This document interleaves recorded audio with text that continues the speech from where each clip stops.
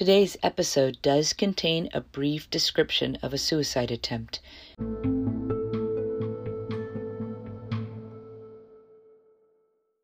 I'll be ready when there's something else I need to do and don't want to do it. I'll be ready when I have energy again. I'll be ready at the last minute because that's when I get the best results. Ready now, your host of the Shadow Dance Edge and a beautiful soul in a beautiful package, Heather McGlasson. Today on the Shadow Dance Edge, we have the founder of My Heart's Whisper, and I've got to tell you, Leon's gentle holding of space, of asking just the right questions and moving me through some beautiful visualizations, it really helped me get clear on reconnecting with my heart. Because about a year ago, my husband went through congestive heart failure. And on top of that, and on top of doing some moving and some landscaping and running a business, I had put my heart's processing on hold. I couldn't deal with an imagined day of crying and nurturing myself back into myself. And I also couldn't see the disconnection that not listening to my heart wasn't helping me either. When working with Leon, he really helped to reconnect me and get all of that flowing again. Hey, Leon, thank you for agreeing to be on the Shadow Dance Edge podcast. The pleasure is mine. I'm having fun today, and I'm very excited for our interview. Very cool. Well, I always love to start off with this question because it really will give my audience a chance to check in with like who they're listening to. So the question is, what are you creating in your world, or what do you want to create in your world? That's a big question. What do I want to create in my world?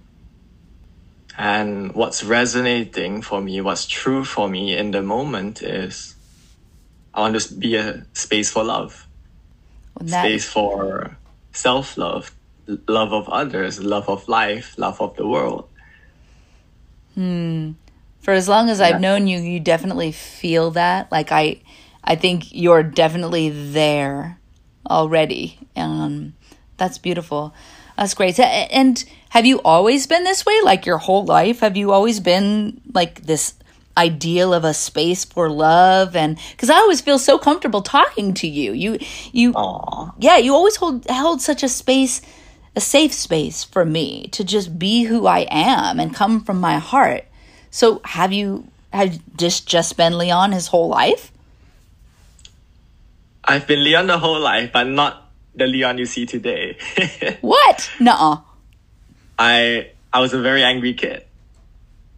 I could not hold safe spaces. I didn't experience safe spaces when I was younger. Because, how many people out there have the capacity without proper training to hold safe spaces? So rare. Everyone carries stuff, and usually that stuff smears onto others, or it bleeds onto others, and it creates more wounds. And I experienced that for myself too. It's like, what am I doing? And I was the kid who punches walls until his knuckles were bruised and bleeding, kicking walls after the hands were hurting too much because I still had a lot of pain inside that I want to get out of my body. So if you see me when I was 10, I guess, 10 to 13, that was the period where it was just so much pain, emotional, mental, spiritual, and then I added on physical pain for myself. It wasn't always like this. But I guess that was also what led me towards what I'm doing today. What kind of work are you doing today? I guess it's God's work, or the work of love. Helping people come back to who they are, come back to love, to experience and to express love, to be love, to be loving. And a lot of that starts with ourselves. And I say it like it's simple. Well, maybe it is simple, but not easy. And I could not have done it alone. I had proper support, whether my mentors, my friends, my family. And definitely not a self-made man. And I'm very, very grateful for things being so different these days. You have a lot more support these days. That's That's really great. Absolutely. Yeah. So you do work with large groups of people. I heard recently you worked with a group of 40 people. What were you doing with them?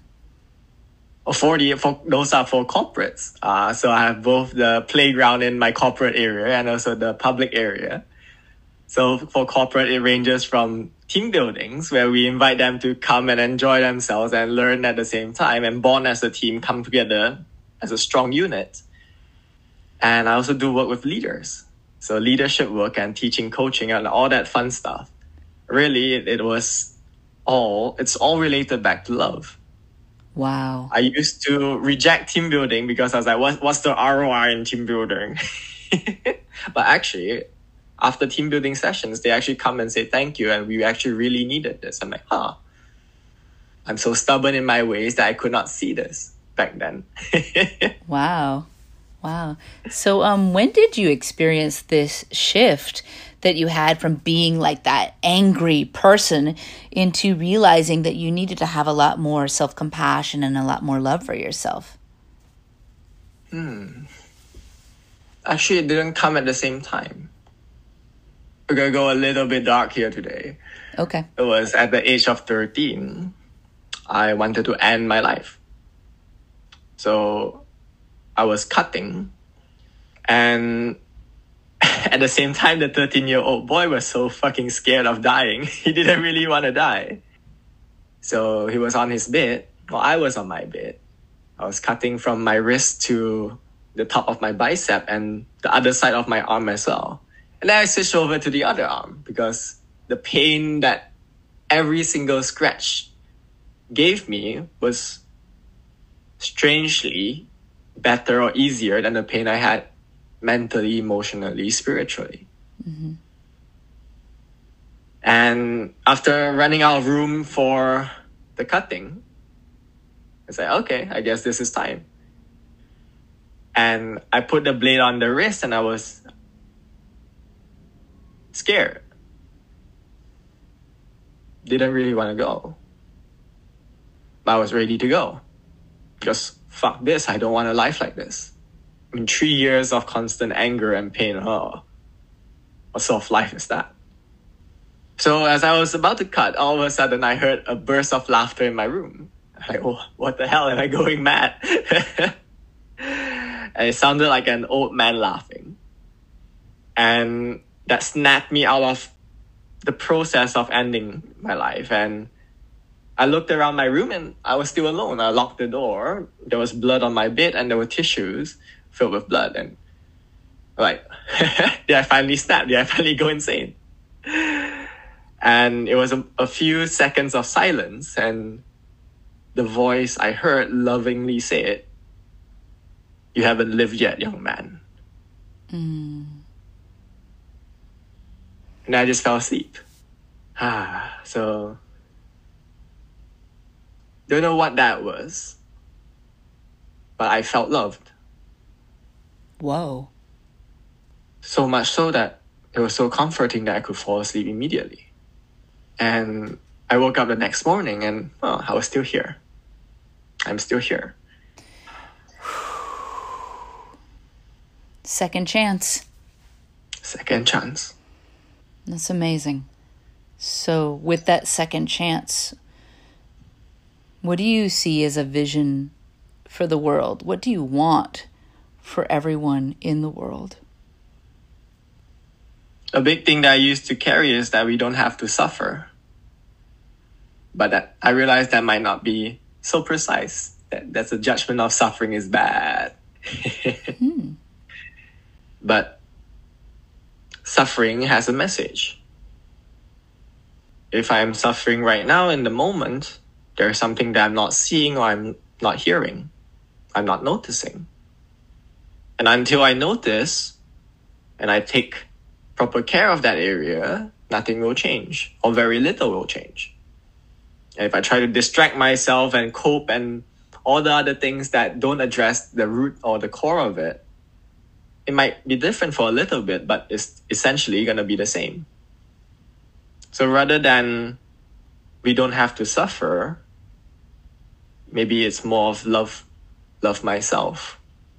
enjoy the experience of love and enjoy life, regardless of what flavors it brings to us, what season we are in.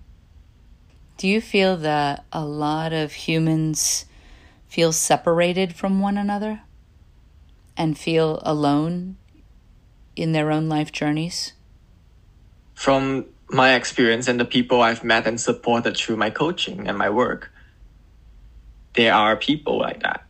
I wouldn't want to overgeneralize that everyone is like that, because these are the people that I've met in my work and I attract a certain group of people. But definitely disconnected from others, from themselves even, loneliness and being alone, yeah, exploring those topics. What is love? Is it romance? Is it intimacy? Is it sex? Is it what is love?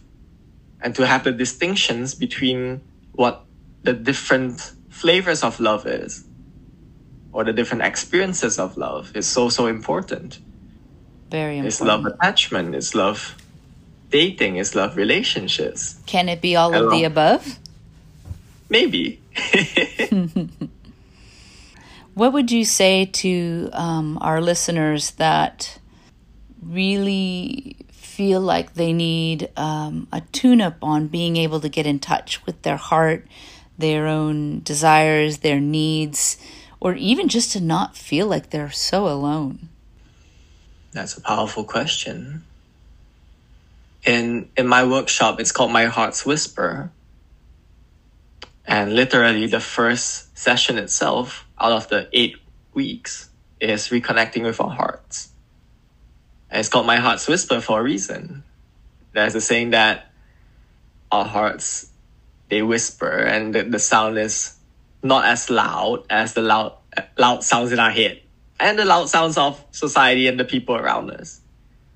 And for us to really tune into that whisper, we have to be present with ourselves in the moment. When we can do that, when we can tune into the heart like that, how does that change our lives and how we interact with other people in it? I can say for myself and the clients that I've supported, the word is magic. Miracles happen when you are reconnected with your hearts.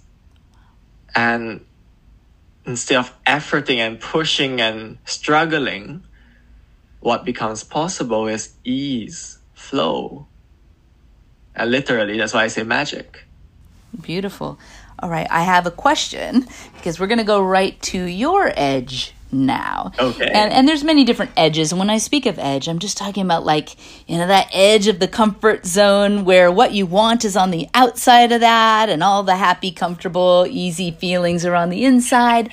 And I like to call that your edge. And in this world, especially when we're helping others, we're also expanding and contracting ourselves as we're feeling into new spaces and into more areas where we can help expand others. And the topic I love touching on when it comes to edge is your edge of wanting something or desiring something that's going to help you expand to be able to reach those further goals of being able to help even more people, as I know you want to do. What's true for my heart right now is to serve in every way that I'm called to serve. And I used to run weekly sessions for free for my community, and it wasn't sustainable. So my heart is exploring different ways of serving. One thing that is new for me is videos, because I don't usually teach. I facilitate and I coach and usually asking questions, and that's where the magic happens. And to share is so rare for me. And I guess that's a leading edge of starting a new pattern, or a pattern that I'm not completely used to. If I can create videos that serve even just one individual, chances are it's going to serve multiple. I love that you're willing to listen to the people that need you most and take the things that they want and turn them into a way to serve them better.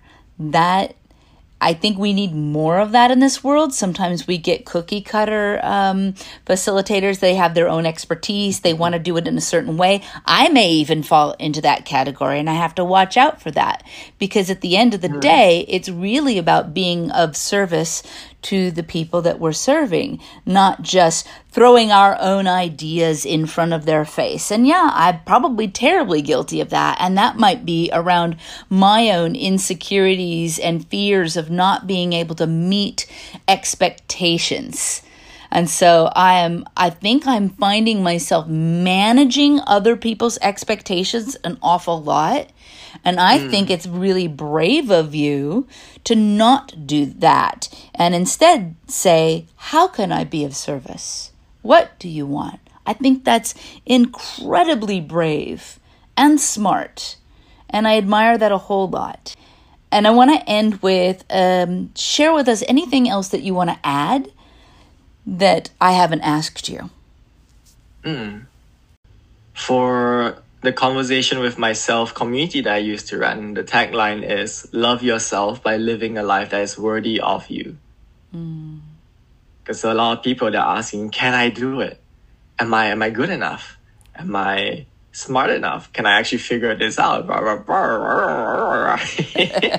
The stories in our head comes in and we're stuck in the head. Rather than that, my invitation for the people that I meet, the people who I serve, is be curious about what's a life that is worthy of you, a life that is worth living for. And that shifts the conversation. It makes it come from a very powerful space, and life just unfolds. Beautiful. Thank you so much today, Leon. I appreciate you, and I love you. My pleasure, and I love you.